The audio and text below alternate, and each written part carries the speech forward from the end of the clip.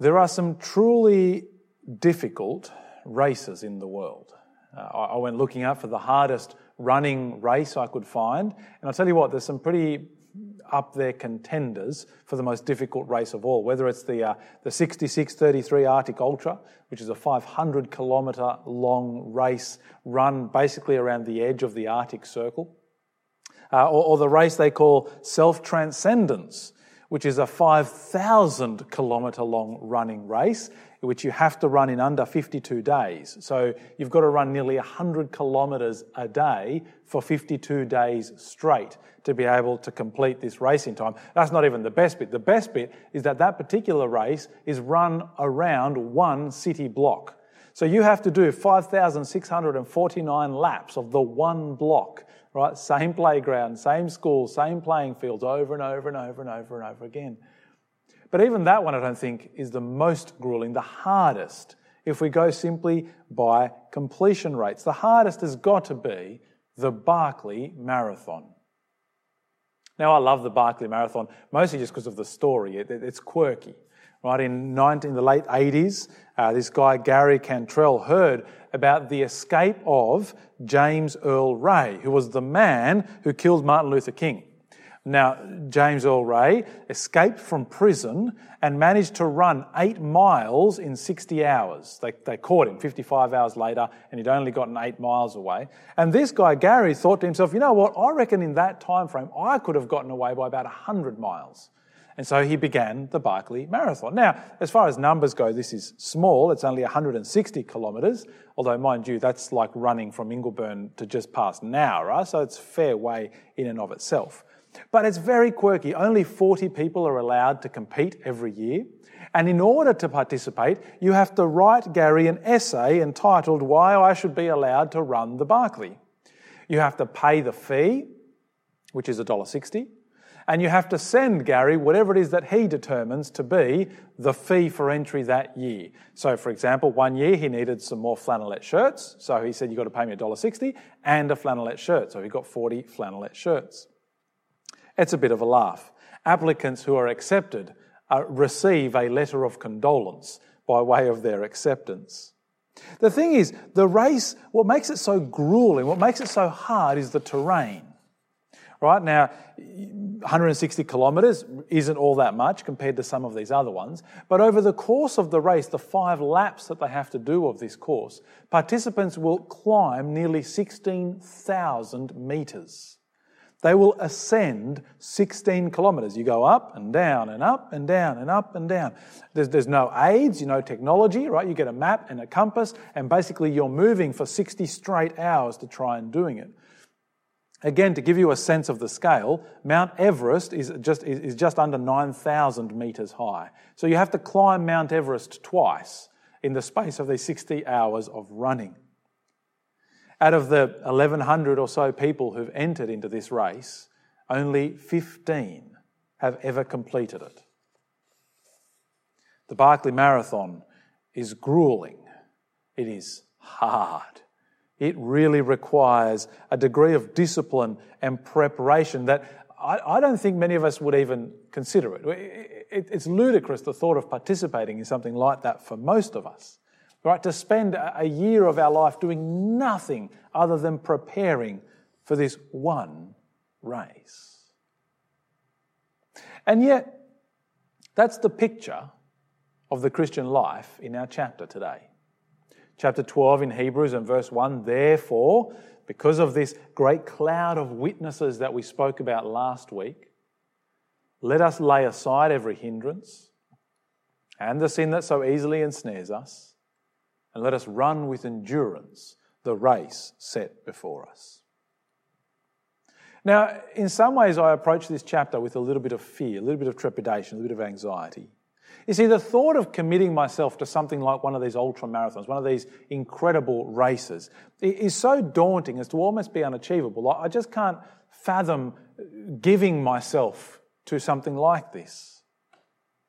And so this chapter is daunting because what is it that we're going to make of this race, which is no easier than those? Now, as we work through the chapter, I want to draw out 3 different ideas. Firstly is our motivation. Why is it that we're going to run this race, the race of the Christian life? Secondly, how? How is it that we're going to run? And then thirdly, what are the warnings that we see here against failure? Firstly, let's talk about our hearts. Let's talk about our motivation. Let's talk about that which is going to keep us going. The prize that lies at the end of this race. Now, of course, different races, different competitions, different events all have different kinds of prizes. We've just finished the Olympics, Paralympics running as we speak. I wonder if you are aware of what the prize is for the winner in an Olympic event. I mean, there's the gold medal that they receive. Have you ever stopped to consider what else do they get? Is that it? A gold medal? Now, as it turns out, that is it from the Olympic Committee. They give you the medal and well done you. But each country usually has some sort of incentive for their athletes. So Australia, for example, has a Olympics incentive scheme where if you win a gold medal, you get 20 grand. There you go, $20,000. That's how much an Olympic medal is worth. If you win multiple golds, you still only get the incentive once. You only get 20 grand for your time and effort. Different countries have really different prizes. South Korea, for example, if you win a gold medal, you get an exemption from compulsory military service. Yay! That one's all right. I was more amused by Germany and Belarus. In Belarus, if you win a gold medal, you are given a lifetime supply of unlimited sausages. And in Germany, you are given a lifetime supply of beer. There you go. Says something about those countries. What's the prize for running the Christian race, running life with Jesus? Well, we know the prize because it's a race that Jesus has already run. He's already won. He's got gold. We can see what it is that he received and know what awaits us. Have a look. We'll just pick out a few verses along the way. Verse 2. Keep our eyes on Jesus, the source and perfecter of our faith. For the joy that lay before him, he endured the cross, despising the shame, and sat down at the right hand of the throne of God. What's the prize? The great joy that awaits at the end. The joy that's captured in those final chapters in Revelation, of life lived as it was meant to be, in the presence of God, in the fullness of God, in the joy that comes from death and sin being removed from our world. For the prize of sitting down at the right hand of the throne of God, ruling. Come down to verse 11. No discipline seems enjoyable at the time, but painful later on. However, here's the prize, it yields the peaceful fruit of righteousness to those who've been trained by it. What is the prize that awaits at the end? It's to be God-like in character, in our lives, in our behaviour, in our thoughts, in ourselves, to be righteous. To not only be considered righteous because of the Lord Jesus, but to be truly righteous, to be transformed into Christ-likeness. Or down verse 14, pursue peace with everyone and holiness. Without it, no one will see the Lord. The prize is to see the Lord, to be with God, to live with him, to enjoy him. As we read in verse 28, the prize is a kingdom that cannot be shaken, by which we can serve our God with reverence and awe. What a marvellous prize. The thing that we want most, right? The thing that we yearn for. Yeah? Would our hearts desire to be with God, to be like God, to be restored back into the fullness of relationship with... That's what we want, right? That is the motivation to run. I wonder, though, how much we truly value that. Does this chapter cause us to take our measure of how much we value God? Is that an exciting prize to you? The joy that awaits in God's presence, the fruit of righteousness that we receive, to see God and be with him, to live in his kingdom forever. Does that prize excite you? Do you find yourself yearning for it? And I tell you, we have to start here, because if we are motivated rightly, then nothing's going to happen. You're not going to run. You're not going to get out of bed and train. You're not going to do this. You're not going to give the sacrifice of yourself required to make it through this race. I tell you, most of us seem to find the energy to do the things that we want to do. It doesn't matter how tired or busy or run down we are, if it's a thing that we're really excited by, we're going to do it. The event, the toy, whatever it is, if we love that thing, if we yearn for it, we are going to give ourselves to it. Is Jesus something that we love? Do we love God enough to run this race? It made me think of that hymn, Fix Your Eyes Upon Jesus, or Look Up to Jesus. And that brilliant line in there, right? Fix your eyes upon Jesus. It says, and the things of the earth will grow strangely dim in the light of his glory and grace. Have we fixed our eyes upon Jesus such that our hearts yearn for him and all else fades away as we look to Jesus? Why are we going to run? Well, the motivation has to come out of seeing what Jesus received. The desire to be with God in the fullness of righteousness, to live with him, to enjoy the kingdom that he has created for us, to rejoice in who he is and what he has done for us. And again, if our hearts aren't there, the rest, well, there's no real point. But if our hearts are, if that's what we want to run this race, well, how are we going to do it? Now, the writer points out three things, three parts to running this race. The first one we already saw in verse 1. Right? Because we're surrounded by this cloud of witnesses, what do? Lay aside every hindrance and the sin that so easily ensnares us to run with endurance the race. Lay aside what hinders and the sin that entangles. Now, I think we often focus on the second of those, the sin that entangles, the sin that ensnares. Joe was speaking about it briefly last week. Right? It's easy in some ways to point out that which is ungodly because it's ungodly. Right? That's sinful, don't do it. Right? And if you're doing it, if you're pursuing this sin, it's going to entangle you, ensnare you, pull you down, slow you down. Running through blackberries is a very different experience than running over a nice grassy meadow. You're not going to get very far very fast. But I wonder about that first half, that which every hindrance, that which otherwise is going to weigh us down. I take it that this could well be good things. Not just sin that we have to put aside, but good things that will stop us running, good things that will hinder us. Now, these are harder to spot because they're good things. You can't simply say, well, that's sinful, don't do it. That's a good thing, don't do it. Well, not really. I mean, many good things are good. In fact, they help us to run. We have to become a little bit more ruthless in assessing that which is in our life. Does this, good thing though it is, help me to run? Or is it something I need to discard for the sake of running well?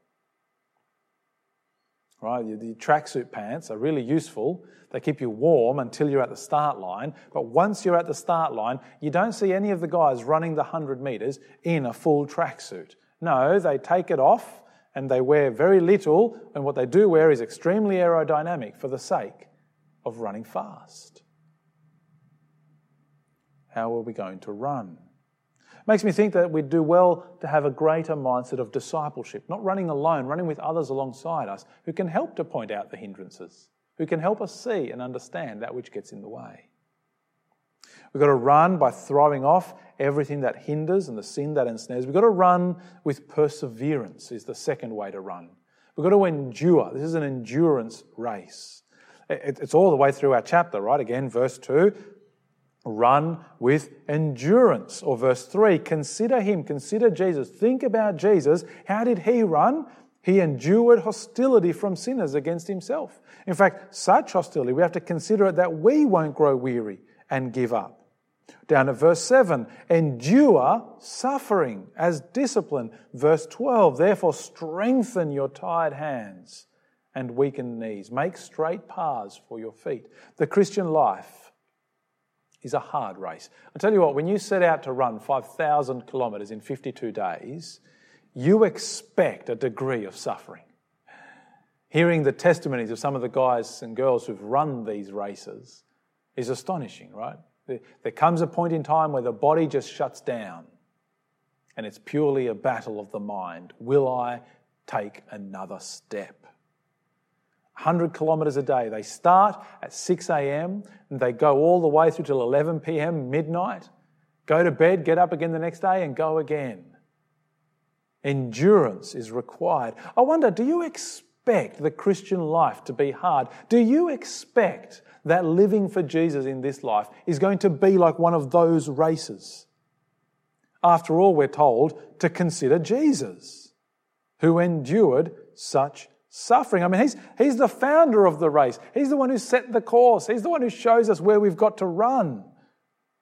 And he had to endure the cross. But I tell you what, there's something very powerful in this passage for us, something that ought to give us even greater strength and courage. Have a look at verse 7. Endure suffering, not just because, but endure suffering as discipline. God is dealing with you as sons. For what son is there that a father does not discipline? We as Christians have the great comfort of knowing that the hard things we are facing, that which requires endurance, is still in our God's hand. Comes from our Father as discipline. It's not random, it's not haphazard, it's not punishment. It's born out of God's desire to strengthen us, to grow us. Discipline is that idea of helping a plant grow up tall and straight. On its own, it wants to go crooked and sideways. You put a rod and you tie it to the rod for the sake of the plant growing. The hardships of the Christian life are part of the race. They're not something that happens outside of God's control or that comes our way to somehow out of the blue and we're not expecting it. No, we are expecting it because God loves us, because God is our Father, because we are His children. The father who hates his children doesn't discipline them. He doesn't care about them. The father who loves his children wants to see them grow. It's not pleasant. All right, come and have a look at verse 11. No discipline seems enjoyable at the time, but painful. That's by its nature, all discipline is painful. Later on, however, it yields the peaceful fruit of righteousness to those who've been trained by it. I mean, you want to talk about running races, right? The dedication to training required to run one of these races requires early starts and pain and sweat. It requires discomfort. It requires endurance through it all. And you know what? God's discipline is going to come different to each one of us. Like children, God will discipline us in ways that we need. I have 3 children and 2 more on the way, and I tell you what, they all react so incredibly different to different kinds of discipline. Some of them need to have privileges taken away from them. Some of them need to have consequences dealt onto them. Some of them, just the fact of someone being cross with them is enough. As Christians, God's going to discipline us differently, each one, but we have the comfort of knowing that He knows us so well that the discipline we receive is the discipline we need. All sorts of different Christian hardships all come from the hand of God to help us run. So run with endurance. Run with perseverance. We have to throw off everything that hinders. We have to run with endurance. The third way that we have to run is in verse 14. Pursue peace with everyone and holiness, without which no one will see the Lord. Now, we spent 3 weeks over the last school holidays basically on that one verse. How is it that we are going to pursue the holiness of our God, to become like God? So you can go back and find those sermons are on YouTube or on our website. You can find just the audio if you're the podcast kind of person. But here's the cheat sheet version of those 3 weeks. Fix your eyes on Jesus. You want to become holy like God is holy. What you need to do is look to Jesus.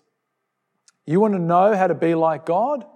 Become like Jesus was. There's the cheat sheet version of it. How are we going to run? By keeping our eyes firmly on Him. You know, the Barkley Marathon truly is a difficult race. As I said, since the 1980s, when the race first started, through to today, out of 1,100 or so competitors, only 15 have managed to complete the course in under 60 hours. Only one person has done it twice, and only one other person has done it 3 times. And that's it. Thousands have tried. few have succeeded.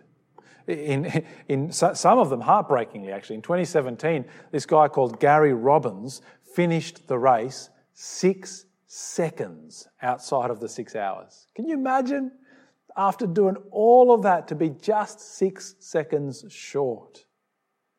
Now, our writer doesn't just want to tell us to run. He doesn't just want to give us the motivation to run. He doesn't want to tell us how to run. He also wants us to heed the warnings about not running.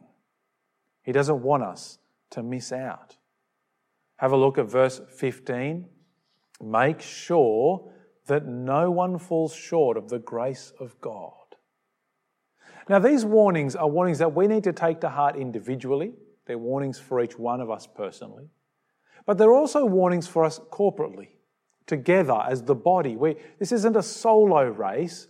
It's not even a relay, although there's relay aspects to it. This is a group race. This is a team race. This is like the Patagonian Marathon, where teams of 4 compete against each other. All 4 have to make it across the line. These are warnings that we as a body would watch out for each other. Here's the first one. The first one is that there's no root of bitterness that springs up, causing trouble and defiling many, we read in verse 15. Be careful that no root of bitterness grows. Now again, this is personal, right? Bitterness is utterly destructive. In some ways, it's almost the opposite of forgiveness. It's the person who cannot forgive, who cannot let go, who cannot accept the wrong and move on. It's the person who holds on to it. It's destructive to them, but it's also destructive to others. It's devastating. See, here is the bitter person. What do they achieve? They cause trouble and defile many. It's not just themselves who goes down, but they pull everyone else down they can with them. Now, there's a couple of Bible passages that come to mind talking about this idea of the root of bitterness. It's a reference back to Deuteronomy chapter 29. Deuteronomy chapter 29 from verse 18. As God was talking to Israel, God was talking to his people, telling them how to live as his people, setting out for them the rules and regulations for corporate life and individual life. And it says this in Deuteronomy 29 and verse 18, be sure that there is no man, woman, clan or tribe among you today whose heart turns away from the Lord our God to go and worship the gods of these nations. Be sure there is no root among you bearing poisonous and bitter fruit. When someone hears the words of this oath, he may consider himself exempt, thinking, I'll have peace, even though I follow my own stubborn heart. This will lead to the destruction of the well-watered land as well as the dry land. You see, what's this root of bitterness? It's the individual in the midst of God's people who's decided, I'm just going to go my own way. I'll still be okay with God. God won't mind. God's people won't mind. But I'm just going to do it myself. I'm going to take a new path, if you like, in this race that we're running. I'm going to run that way instead of this way. But actually what that happens is a whole bunch of other people follow too, to their destruction. Can I just warn you for a moment, if you ever feel like you've discovered a new path, you've discovered the right way that for so long was hidden and now you're boldly going that way, just be careful. Be very careful the way that you're running. The warning here is of that individual who in the end will turn their backs on God. There's another passage, though, that comes to mind. We stumbled upon this in staff meeting this week. We're reading through the second half of Genesis in preparation for preaching it next term. And we stumbled across this verse, which is so apt. It's Genesis 26 and verse 34. When Esau was 40 years old, that's going to become relevant in our passage in a moment. When Esau was 40 years old, he took as his wives Judith, daughter of Beeri the Hittite, and Basemath, daughter of Elon the Hittite. They made life bitter for Isaac and Rebekah. Now look, maybe it's coincidence that in Hebrews 12, as the writer is talking about Esau, he just so happens to talk about the root of bitterness. Maybe not. In fact, maybe there's something to that Esau went and married foreigners and brought idolaters into their midst who made their life bitter. How is it that we're going to run? We've got to run together, not allowing among us the kind of sin which will pollute and contaminate the entire body and defile many. In fact, I think this second warning explains this a little bit further. It's an illustration for us. Back in Hebrews 12 and verse 16, make sure that there isn't any immoral or irreverent person, like Esau, who sold his birthright in exchange for a single meal. You know that later, when he wanted to inherit the blessing, he was rejected, even though he sought it with tears because he didn't find any opportunity for repentance.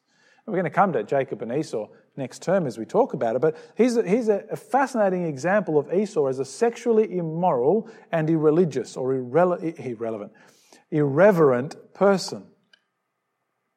I wonder if you know the story of Jacob and Esau. Again, we'll come to it. I'm not going to recount it in great detail.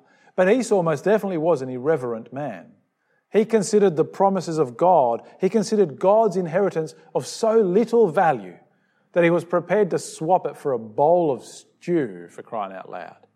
For the gratification of his immediate needs, he gave up everything. Now, it's strange that Esau is considered the example of the sexually immoral here as well. I wonder if it isn't that chapter from Genesis 26. The man who would go and bring into family life idols, who would bring into their religious life those who didn't worship the true and living God. But did you notice the problem that Esau had in our passage here? He didn't find opportunity for repentance. Now, the day came when he was sorry, when he really wanted once again to receive the blessings, when he wanted to be part of it, but wanting isn't the same as repenting. And no longer he had opportunity to repent. I think here's the warning. Don't treat the things of God as of such little value so as to throw them away. Thinking, one day I'll get back to it. One day I'll come back to Jesus. Look, for right now I'll follow this path over here for a little while. It's just for a little while. I'm going to compromise my integrity now. I'll pursue that dream right now. Maybe I'll just go and marry her or date him. And a little bit further down the track, at some point, there'll come a time where I'll get back to this God stuff. When the kids come, then we'll go and they'll go to Sunday school. And one day, maybe the opportunity for repentance might never come again. You might never find yourself in fellowship with Christians in a way that you hear the gospel that brings you back from your sin. If you're not single-minded for Jesus now, what makes you think you will be then? No, here's the third warning, and that is do not reject the voice from heaven. Don't reject what God has to say. Come and have a look down at verse 25. See to it that you do not reject the one who speaks. For if they did not escape when they rejected him who warned them on earth, even less will we if we turn away from him who warns us from heaven. Israel came to Mount Sinai. They trembled as the mountain shook as God spoke and warned them. And yet they did not listen to God and were destroyed in the wilderness because of it. If that happened to them, we have the voice from heaven. We didn't just come to a mountain. We've come to the very throne room of God himself as Jesus comes and brings us God's word. If we ignore that warning, well, Jesus will return and everything will be shaken once more. The earth and the heavens and everything in them will be destroyed except that which cannot be shaken, the kingdom that God gives to his own, the kingdom that God gives to those who run with endurance, the prize that we wait to receive. So run. Run, Forrest, run. In some ways, I preach this sermon with a little bit of trepidation, a little bit of fear. You see, the thought of committing myself to one of these ultra marathons, to one of these incredibly difficult races, is really a very scary one. It's one that almost seems out of my reach. Am I able to summon that degree of single-minded focus to go and do the Barkley Marathon? I mean, my wife wouldn't let me, so it's okay. But to commit to the Christian race in that way, To put blinkers on, to be like a horse that's got the blinkers on, right? Am I even able to throw aside the good things in life that hinder me from running for Jesus? Am I able to fight against the sin that would weigh me down? To seek the discipline of the Lord, knowing that He is transforming me into righteousness? To pursue peace with everyone and holiness, without which no one will see the Lord? Is this a commitment that you are able to make? That you will run the race set before you with your eyes firmly on Jesus, distracted by nothing, hindered by nothing? Because we want that prize. We want the joy that waits at the end. We want the kingdom that will not be shaken. We want to sit with the Lord Jesus Christ in the presence of God Almighty, enjoying Him forevermore. Are you ready? Get set. Go. Our Heavenly Father, we thank You that Jesus has run the race before us. And so He shows us both how to run and the prize at the end. Father, that He takes us with Him. This is a race where we do not run alone, but it is a race that Jesus has pioneered. Heavenly Father, fill our hearts with longing for the prize. Fill our minds with the ability to run well. Make us heed the warnings, Father, that we would be caring for and loving one another enough to want to see each other run well.